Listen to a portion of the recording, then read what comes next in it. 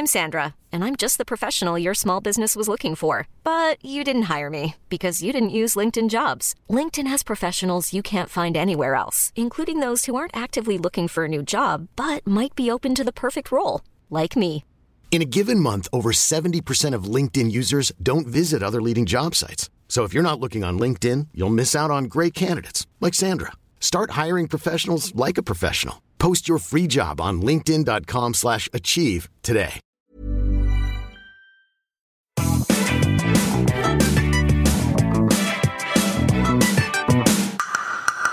Welcome to the New Health Club podcast.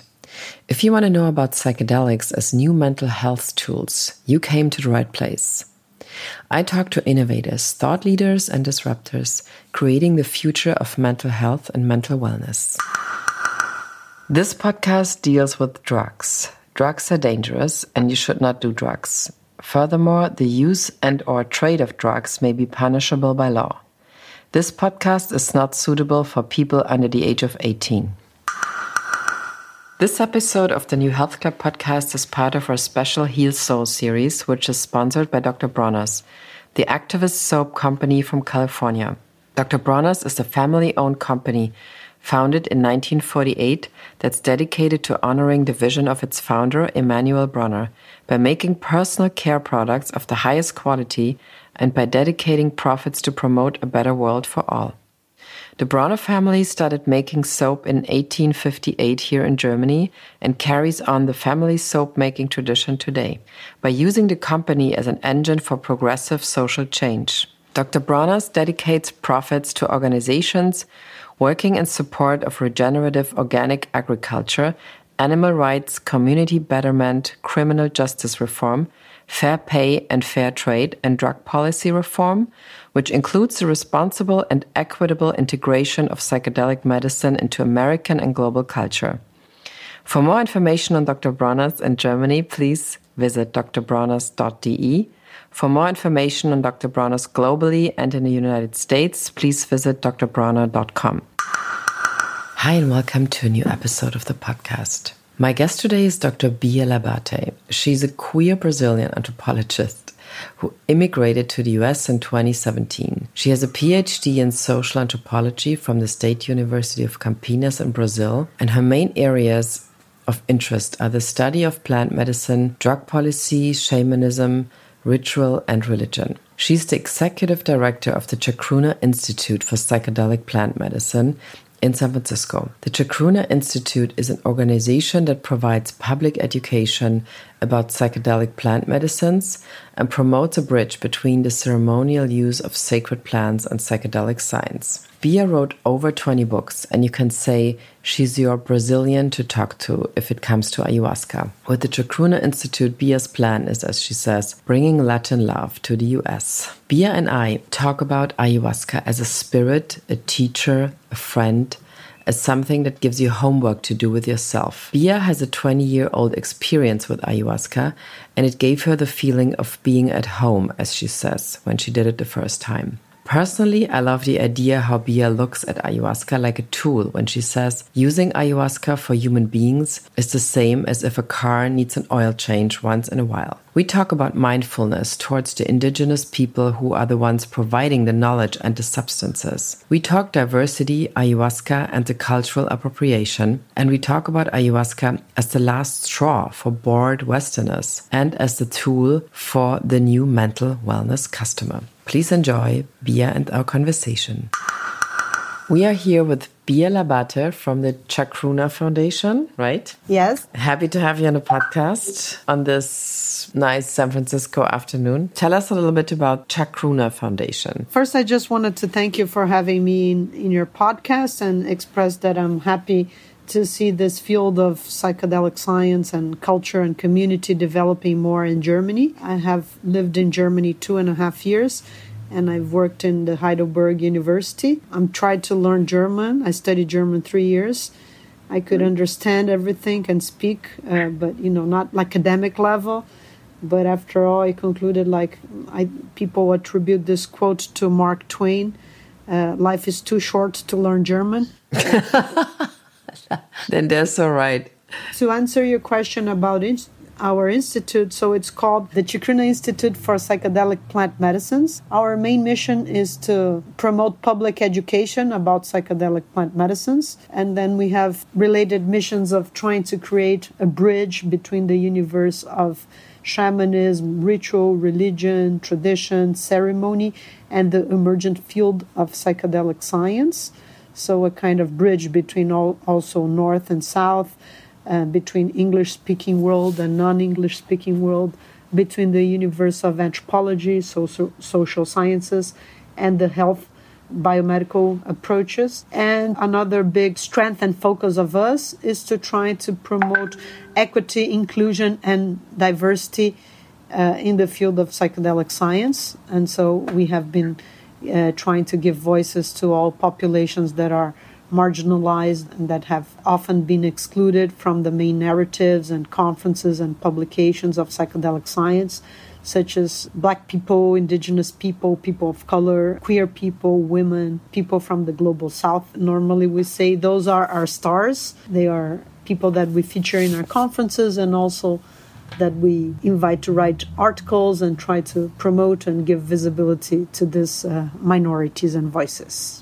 So, I mean, before we come to this increasingly important topic, and you can also see on your LinkedIn feed, I see every day how you kind of include people from South America who are actually experts on these plants in your feed.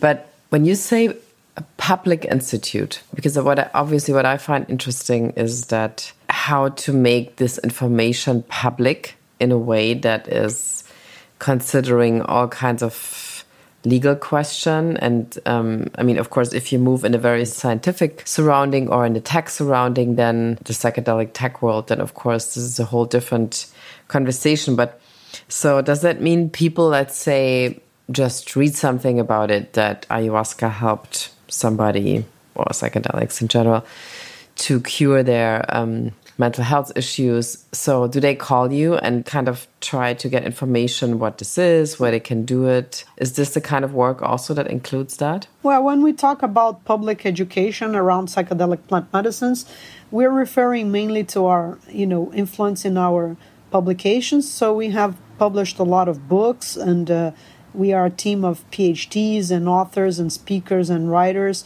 Our network is mainly volunteers. We have not a lot of contracted paid people. We are very small and modest. But our team is comprised of this large network of volunteers, and a lot of us are academics and published books and papers, peer-reviewed articles. So that's one of the dimensions of the work. We are all researchers and we come from the academia, but we're trying to talk beyond academia. We're trying to leave the ivory tower and to reach more the lay person out there and make knowledge more accessible. And I also like to make this joke that, in 23 years, I published 21 books, and I came to the conclusion that nobody reads. It's just challenging, academic knowledge can be quite hermetic, expensive, hard to understand, or even just hard to reach. So we have in Chacruna, one of the lines of our work, one of the main branches of our institute is the publication of the Chacruna Chronicles. Those are short, they are written by academic experts and people that are also clinicians, therapists, but sometimes community leaders or practitioners, but always people that have a specific expertise in what they are writing about. And so we invite them to publish short articles. Word limit is about 1,800 words.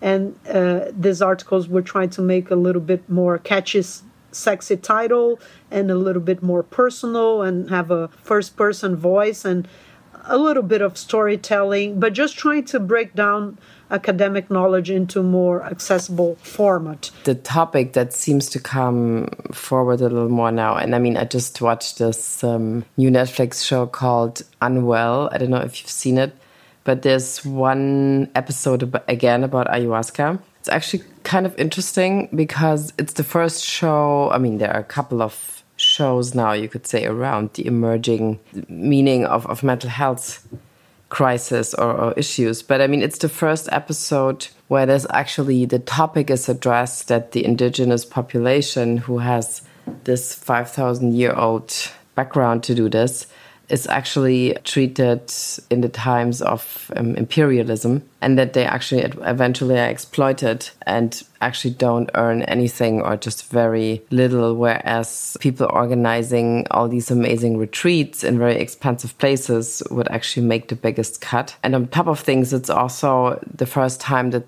a documentarist, there were several people involved in this whole show, but where they really address, there's also something like maybe like a spiritual exploitation, because the whole Western world is fed up with themselves and now even more doesn't know what to do. And so tons of people go to South America and just try to get rid of their bad feelings or their mental health challenges. How do you think one should address this topic to, first of all, support the indigenous people without just belittling them in a way where, we need to save all these nice little people from Peru because they can't help themselves? So I find it similar to a certain time in the 70s when, especially in Germany, there were so many organizations going to Africa and just helping the little children didn't have anything to eat. Do you know what I mean? So I find it a very interesting cultural moment. So what is your take on how to support the whole indigenous culture in terms of their psychedelic knowledge and importance also? Yeah, well, you went on and you sounded a bit like an anthropologist. The questions we are asking as well, I have made my PhD, was about the internationalization of ayahuasca. It's called Ayahuasca Mamancuna Merci Beaucoup, about the internationalization and diversification of Peruvian ayahuasca vegetalismo. And we also published a few books about this topic, 2 books called The World Ayahuasca Diaspora, and also another one called The Internationalization of Ayahuasca. This was by Lit Verlag. It was my times in Germany. We also have this other book, which I am really, maybe perhaps it's one of my favorite ever, that is called Ayahuasca Shamanism in the Amazon and Beyond. And beyond is a bit of a play of word with beyond the Amazon, but also beyond into the invisible world, into the other worlds. And I think that, you touched on the $1 million question, which is, what sense to make of this globalization and what can we do about it? It's kind of like the genie is out of the bottle, right? Right, yeah. It's all over the place. Ayahuasca is being consumed in all continents and by all kinds of people. And it's really, it's really out there. And so what can we do to promote this globalization in a way that is less harmful possible? I would say there are some more orthodox or extreme colleagues and people that believe altogether that Westerners shouldn't drink ayahuasca at all. Any kind of ayahuasca drinking would be some sort of cultural appropriation, and it's not desired. However, ayahuasca has been used by different populations for centuries. It's not just indigenous, it's also mestizo, and it's also urban, and it's also Christian, and it's also syncretic, and it's also used by New Age circles and underground circles and therapy circles and itinerant shamans and all kinds of applications. So from the point of view of public health and public policy, Chacruna has an approach of harm reduction towards the potential harm of the globalization of ayahuasca. So we have been doing different work in this area. For example, in the area of legality, we have promoted knowledge and we have a video and publications about legal harm reduction. So how can ayahuasca communities stay out of legal problems and protect themselves the best way they can and take a series of measures to prevent potential harm in case they are met with law enforcement. That's one of the areas of work. We have also tried to create the sexual abuse guidelines to raising awareness about sexual abuse in ayahuasca circles. So this is a problem that already exists traditionally in local towns and local villages, but with the globalization has also expanded and become even more complex and involves a lot of cross-cultural dimensions. So we created this resource, and we also have some companion legal resources to support victims and survivors, and we have been holding circles with women that have experienced this kind of challenge. We have also another line of work talking about the commodification of ayahuasca and how can we do better. So teaching people to be more mindful about the retreat they choose and, asking critical questions such as where is the ayahuasca sourced from? Is there any sustainability? Is there any project of planting ayahuasca? Or are the indigenous people in the retreats recognized? Do they have their names, are their names put on the website, or do they just appear as a generic Indian? Is their ethnicity recognized? Is there any information about their culture, their territory? Are they in any positions of power within that institution? Do they have, autonomy over leading their rituals, or are the foreigners telling them how to run their rituals, and so forth? We have also been publishing a lot of content on the conservation of plant species. So we have the Council for the Protection of Sacred Plants, and the basic idea is that you have your rights, so to speak, about your religious freedom or your cognitive liberty or autonomy, privacy, rights over the sovereignty of your body. But with those rights, some obligations come as well, and you have rights implying responsibilities as well. So you have responsibilities to protect and to honor these plants and their traditions and their territories. We also have starting to create a program about indigenous reciprocity. So trying to raise issues around, these big words that are trendy, like horizontality, cultural humility, decolonization, and those things. So we have, as I said, this idea of reciprocity. We have been trying, as I said, in Chacruna, to give voice to indigenous people and to have them participate as actors and represent themselves and empower them as speakers and authors and, help these populations that are invisibilized to have a voice. So we have been putting them in our conferences and in our publications, in our community forums. And we have also been talking to business people.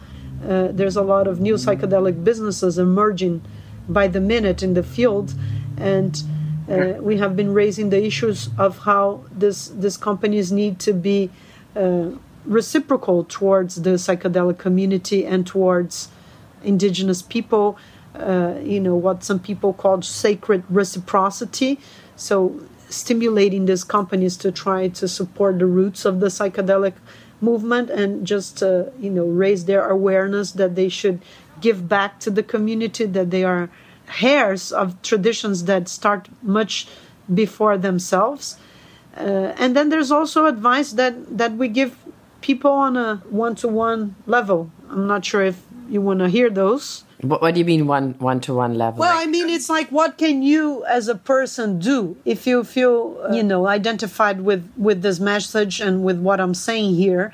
You probably want to know what you as an individual can do, right? Like small practices that would help raise awareness. Well, it's still very hard because it's not very clear. Even if you want to be mindful, what can you do? The main exercise, then, it's pretty basic and it's a kind of foundational tool or pillar of anthropology, is try to see the world with the perspectives of the other one. How does the other one experience that? So the basic question to ask is, for example, you want to invite indigenous people for a conference or to be a speaker or to be on your advisory board. The question you must ask is, what is there for locals in this initiative? What do they have to win by participating?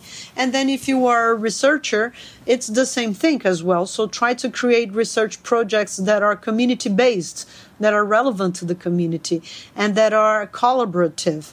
And of course, one of the most important things you can do is support indigenous grassroots organizations that work not only with plant medicines, but with land, with environment, with health, with, protecting territory. So trying to connect directly to indigenous people and to, finding out what are their needs and their perspective on issues. And I think it's a lot about just really trying to understand their culture And if you want to take this seriously, start learning a new language. It's a wonderful path to somebody's heart and friendship. Speak their language, study their culture, read anthropology, read Chikrinasite, be mindful about which retreat you want to attend, and just start to think, on more reciprocal terms and not just what is there for you in terms of like healing your childish trauma or your complexes or neuroses or your existential issues, but try to think consciously on this relationship that you're getting involved. If you travel to the Amazon, you can talk to your host directly and ask their perspectives and try to engage. It's about establishing friendships, long-term relationships. That's really the base of everything. Trying to establish connections that are based on trust, on friendship, on slow down, listen, ask questions, things like that. I mean, in that episode, there's this incredible story. I don't know if you heard about it. You probably did. Around 40-year-old, I think he was a Canadian guy, and he went to the Amazon, and he was on some medication, I think psychotic, against him being psychotic, SSRIs, and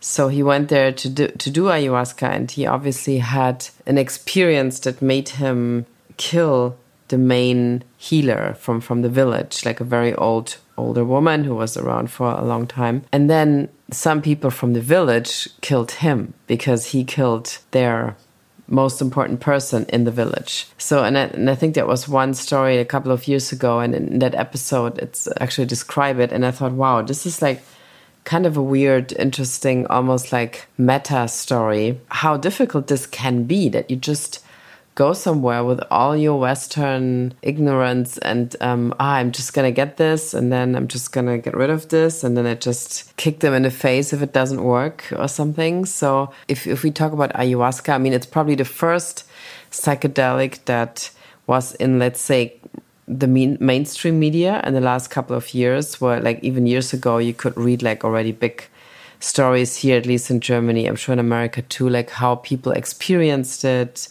especially in bigger cities like LA, New York, Berlin, where people just always seem to find a new way of just, getting rid of their neurosis or their kind of sometimes even boredom that they're experiencing. So why do you think that is so popular in, let's say, an urban, rather millennial world, I feel, that is just kind of digital native and is just not really sure where they belong, it seems to me. And is this just an impression, or what is your perception on this? Yeah, interesting. I love how all the questions that you're making is just questions that have mobilized us in the years, and I am completely fascinated by drinking ayahuasca. I have been drinking ayahuasca 23 years, and I decided to study this topic because I liked ayahuasca, and for me it was quite organic. I drank ayahuasca, I felt completely enchanted and marveled and kind of felt this feeling that I was back home from some lost land somewhere that felt just exactly familiar and good and, truthful, and that it spoke really to my heart and my soul. And I decided to go to the Amazon, and as I was traveling, I was asking questions, recording things, taking notes, and reading books. And next thing, I was organizing a conference. I think there's many angles. Why are people so interested in ayahuasca? Why did it become so popular? I think for sure there is a kind of feeling of dismay with medical mainstream Western systems and disbelief that medicine can really, be accessible and heal people. And there's a lot of mistrust and, the fact that it's so expensive and inaccessible for so many people, and so many diseases that don't have real treatments, or the levels of success are quite small, such as addiction or depression. I think that counts. I think also it's just like this sensibility of this new middle class, or this new kind of urban professionals that live in urban big cosmopolitan cities and have this sort of individualized form of religiosity or spirituality that combine things from different sources and different traditions in a kind of do-it-yourself spiritual menu where you combine, let's say, therapies or Eastern religiosity, Amerindian shamanism. Sociologists have studied this phenomena, and there's a lot of literature about this New Age kind of hybrid globalization of these forms of spirituality. It's also not just something exclusive to ayahuasca. A lot of Latin or even Brazilian forms of religiosity. So the old world and the new world, the South America was considered this new world, and we were colonized by Europe and Christianity brought to the Americas, and now it's a kind of revenge of the global South. Latin countries, Brazil is exporting back forms of cultural, musical, and religious traditions. So it also, you can see an increase in the adoption of other forms of religiosity from South America. I have a colleague that studies Umbanda and Candomblé in Germany. That's a real thing. There's evangelical movements that we have exported. We can go on. I just want to mention one last point that also a lot of us social scientists have written and reflected about, is how ayahuasca has somehow encapsulated, the power of indigenous people and the power of the Amazon and the power of the exotic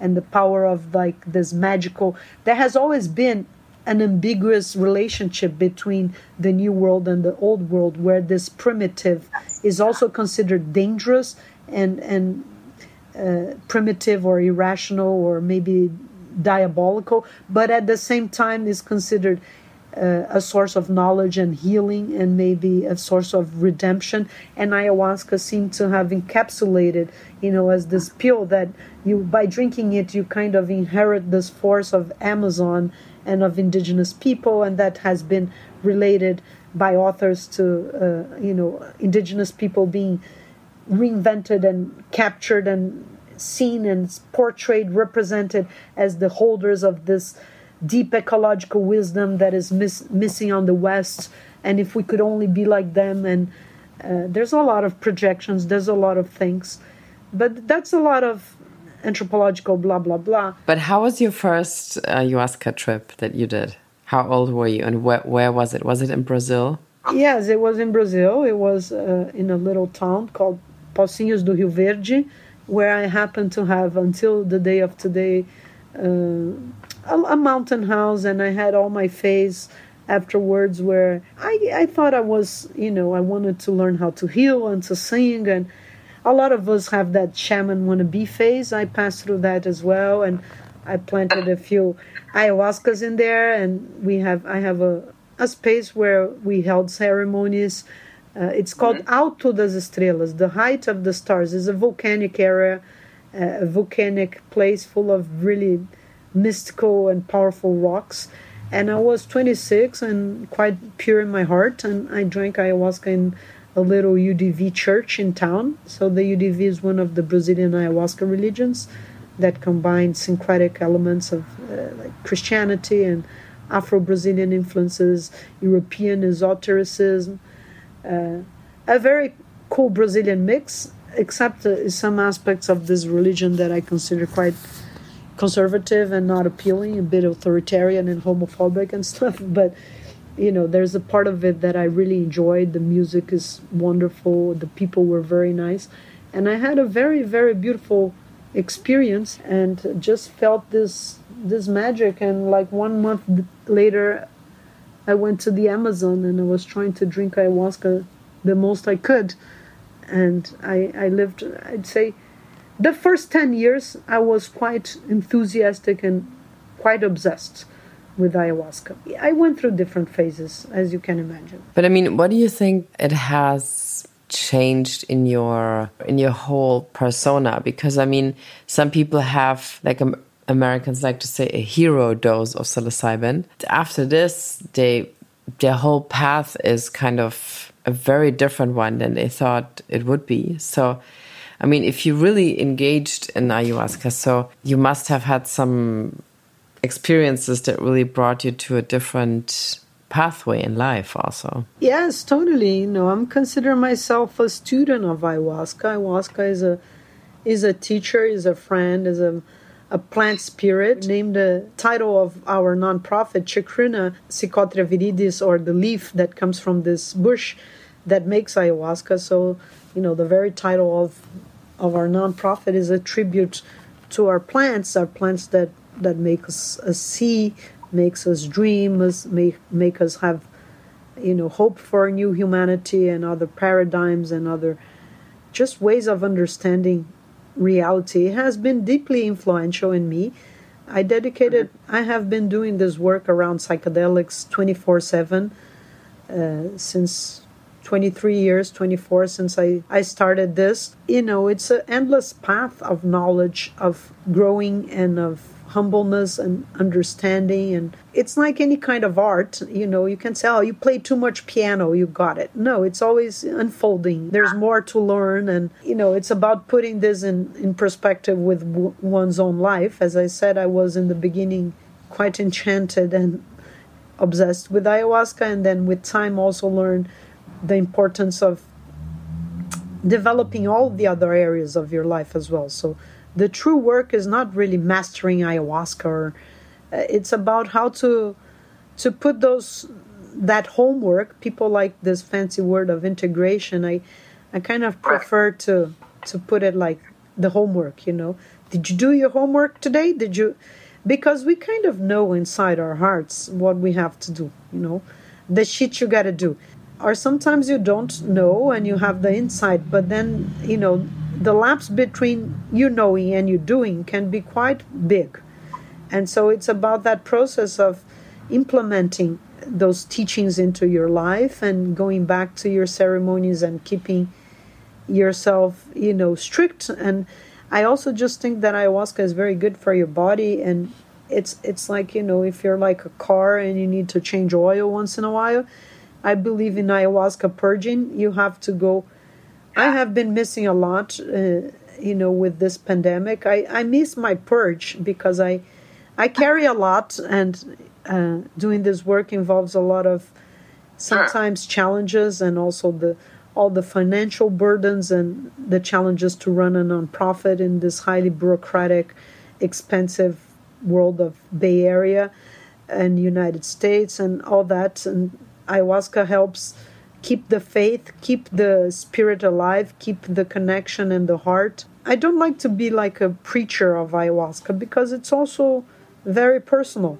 And some people don't identify with it, and that's okay. I feel that some people are just attracted or called, if you want to, other psychedelics. Like I feel like, for example, my thing is really psilocybin. And so far, I was not really brave enough to do ayahuasca. And then I'm sometimes wondering, maybe this is also not something that is for me. And I should stay with the psilocybin people. I find it fascinating too, because it's like 2 or 3 years ago, I felt that every second article or every second person I met told me about having done an ayahuasca thing. So, and that's why I find it fascinating that it seems to be the most people-driven psychedelic in a weird way to me. It wasn't so exclusive. So what do you think about that? People confuse a lot of things. People confuse the right to do psychedelics and the right to not be criminalized if you're interested into psychedelics with the obligation to do psychedelics. Those are two entirely different things. So we're not advocating, I'm not a kind of Timothy Leary advocating for the good that everybody should take the substances, and only if everybody took it, the world would be better, and that, it's my job to expand this to everybody. I am stating that if people want to do these things, they shouldn't be put in jail, they shouldn't be criminalized. And I'm also stating that traditional populations that have brought this knowledge and used this for millennia should be respected, acknowledged, and we should reciprocate to them. And I'm also saying that we should combat ignorance and stupidity and prejudice and stigma around this. And we're trying to show society at large, make this explanations and put into context and point to the cultural roots, the traditions, the ties to the land, to ethnicity, to identity, to the origin of being human, and all these things that ayahuasca is related to traditionally. That doesn't mean that everybody has to drink it. That doesn't mean that ayahuasca is for everybody. That doesn't mean that you're wrong if you're not drinking ayahuasca, or that if you drank it, you should start to force your neighbor and your parents and everybody that you know. You know, there's a kind of etiquette in the world of ayahuasca that I come from that is, it's not up to you to do proselytism. It's not really, people shouldn't be doing marketing of this. People shouldn't be trying to force it onto others.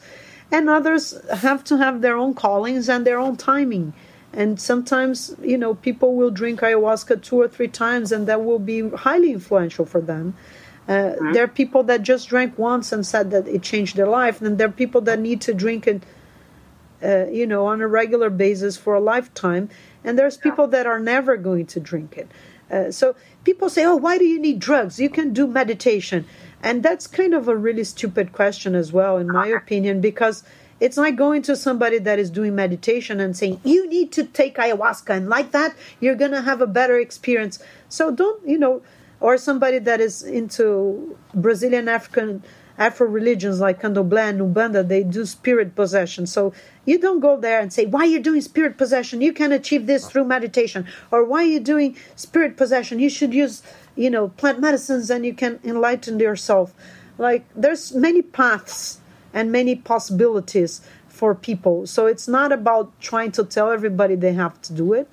It's not about saying that this is superior to other things. And it's not about trying to say that you're best because you do this. It's just really about defending the rights and creating some kind of cultural container and cultural legitimacy for these practices to be respected, honored, appreciated, and integrated into our legal systems, into our health systems, and just into our communities and into our, you know, relationships. Some people say that at one point, like how you use psychedelics could also be at one point part of a very regular, almost like self-care program without, you know, kind of being crazy about it. But what you described earlier seems to me that way, that you say, okay, you do it, for example, on a regular basis to purge certain things that you don't want to carry around.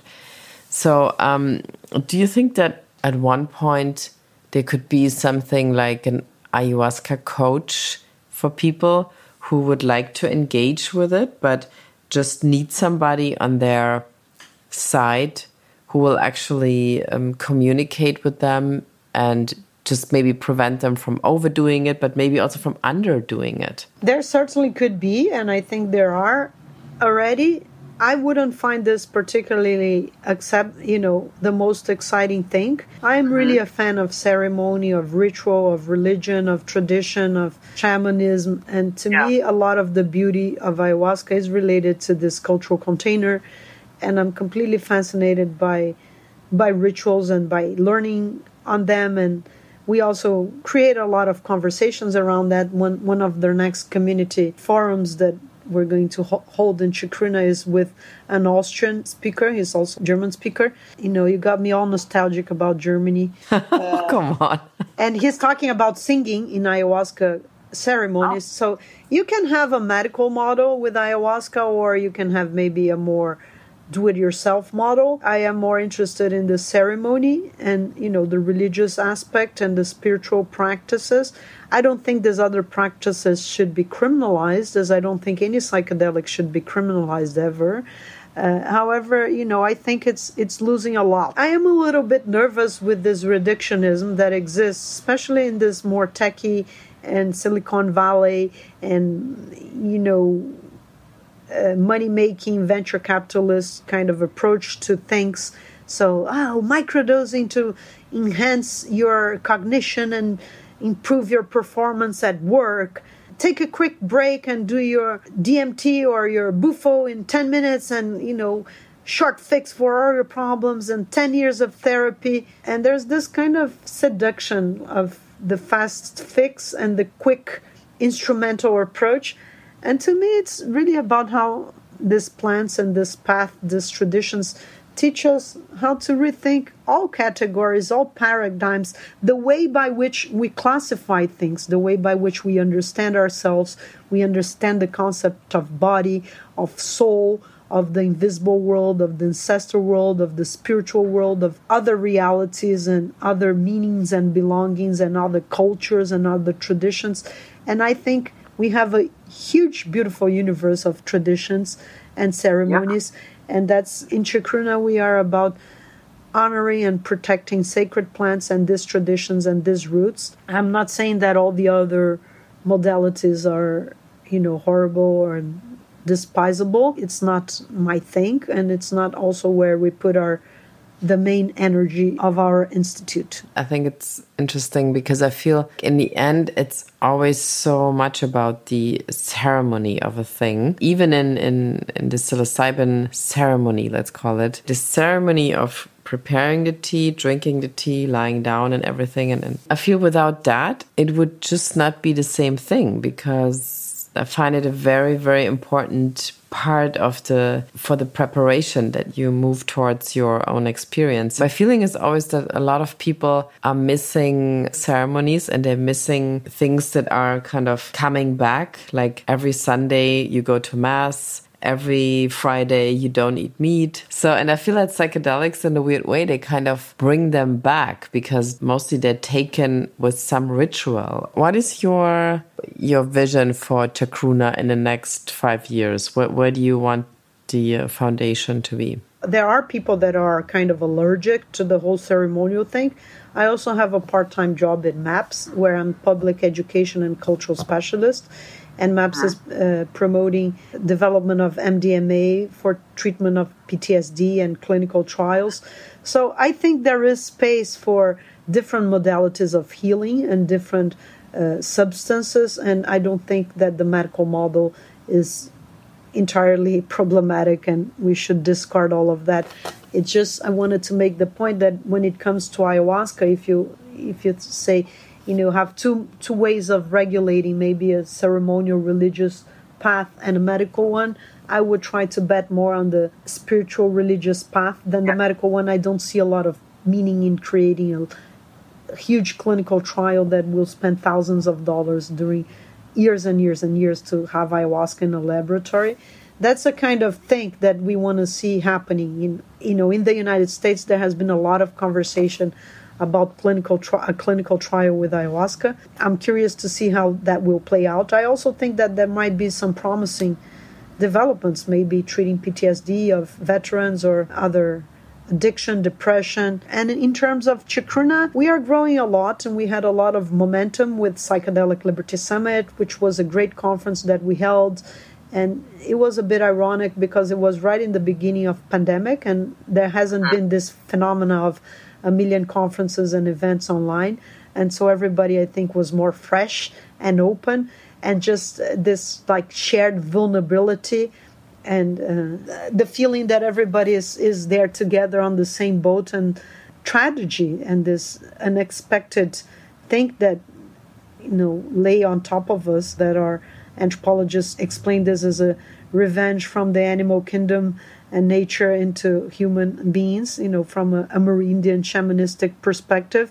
And I am betting and dreaming that the membership program will be a way to move this sustainably, because we offer a lot of free content. We don't have advertisements in the site, and we don't sell anything. And our webinars, they just cost $10, and we get a lot of scholarships and courtesies anyway, so they hardly pay anything. And so that's, for me, it's the big challenge. I make also this joke. I took a lot of psychedelics, but that didn't really give me much insight on how to make money with psychedelics and with public education around psychedelics, at least.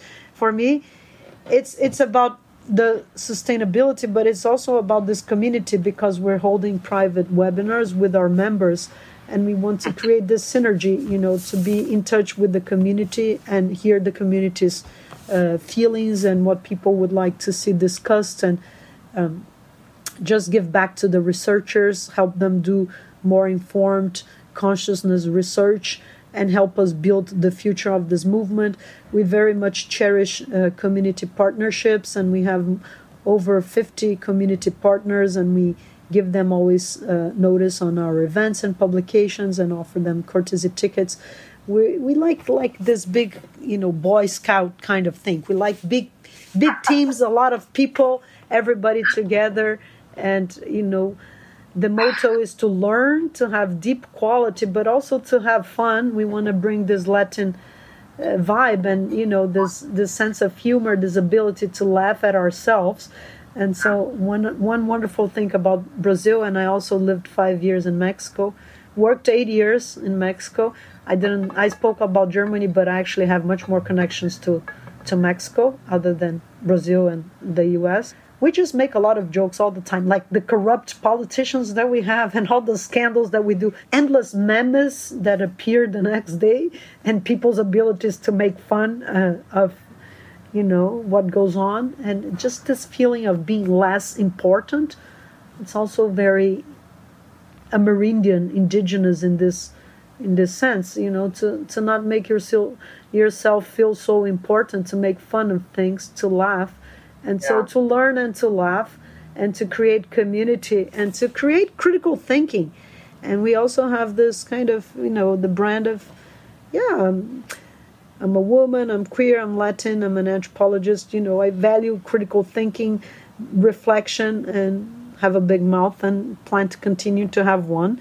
But also develop my diplomatic strategies. And I think you've been, bit by the same bug that I have been bit, that we are all facing the psychedelic community that is kind of crazy with a million people and a million things happening and so much money, so much momentum, so much buzzwords, but also, fertile land for us to build and grow and shape this movement in ways that we believe.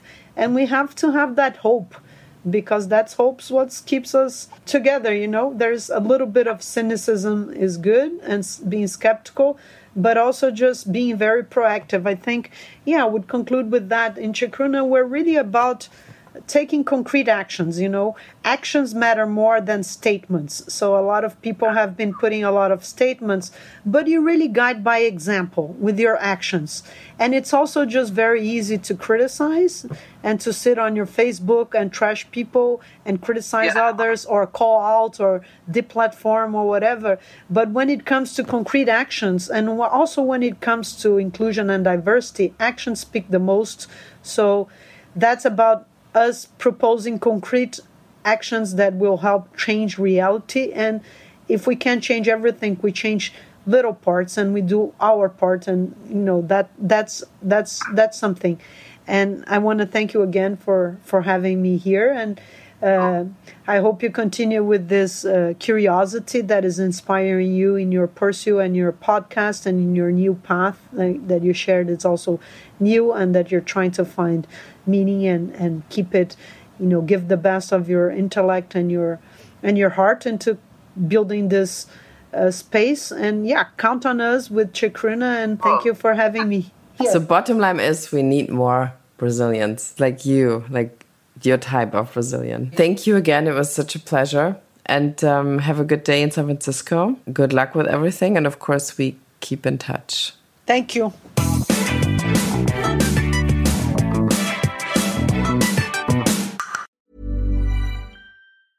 Even when we're on a budget, we still deserve nice things. Quince is a place to scoop up stunning high-end goods for 50 to 80% less than similar brands. They have buttery soft cashmere sweaters starting at $50, luxurious Italian leather bags, and so much more. Plus, Quince only works with factories that use safe, ethical, and responsible manufacturing. Get the high-end goods you'll love without the high price tag with Quince.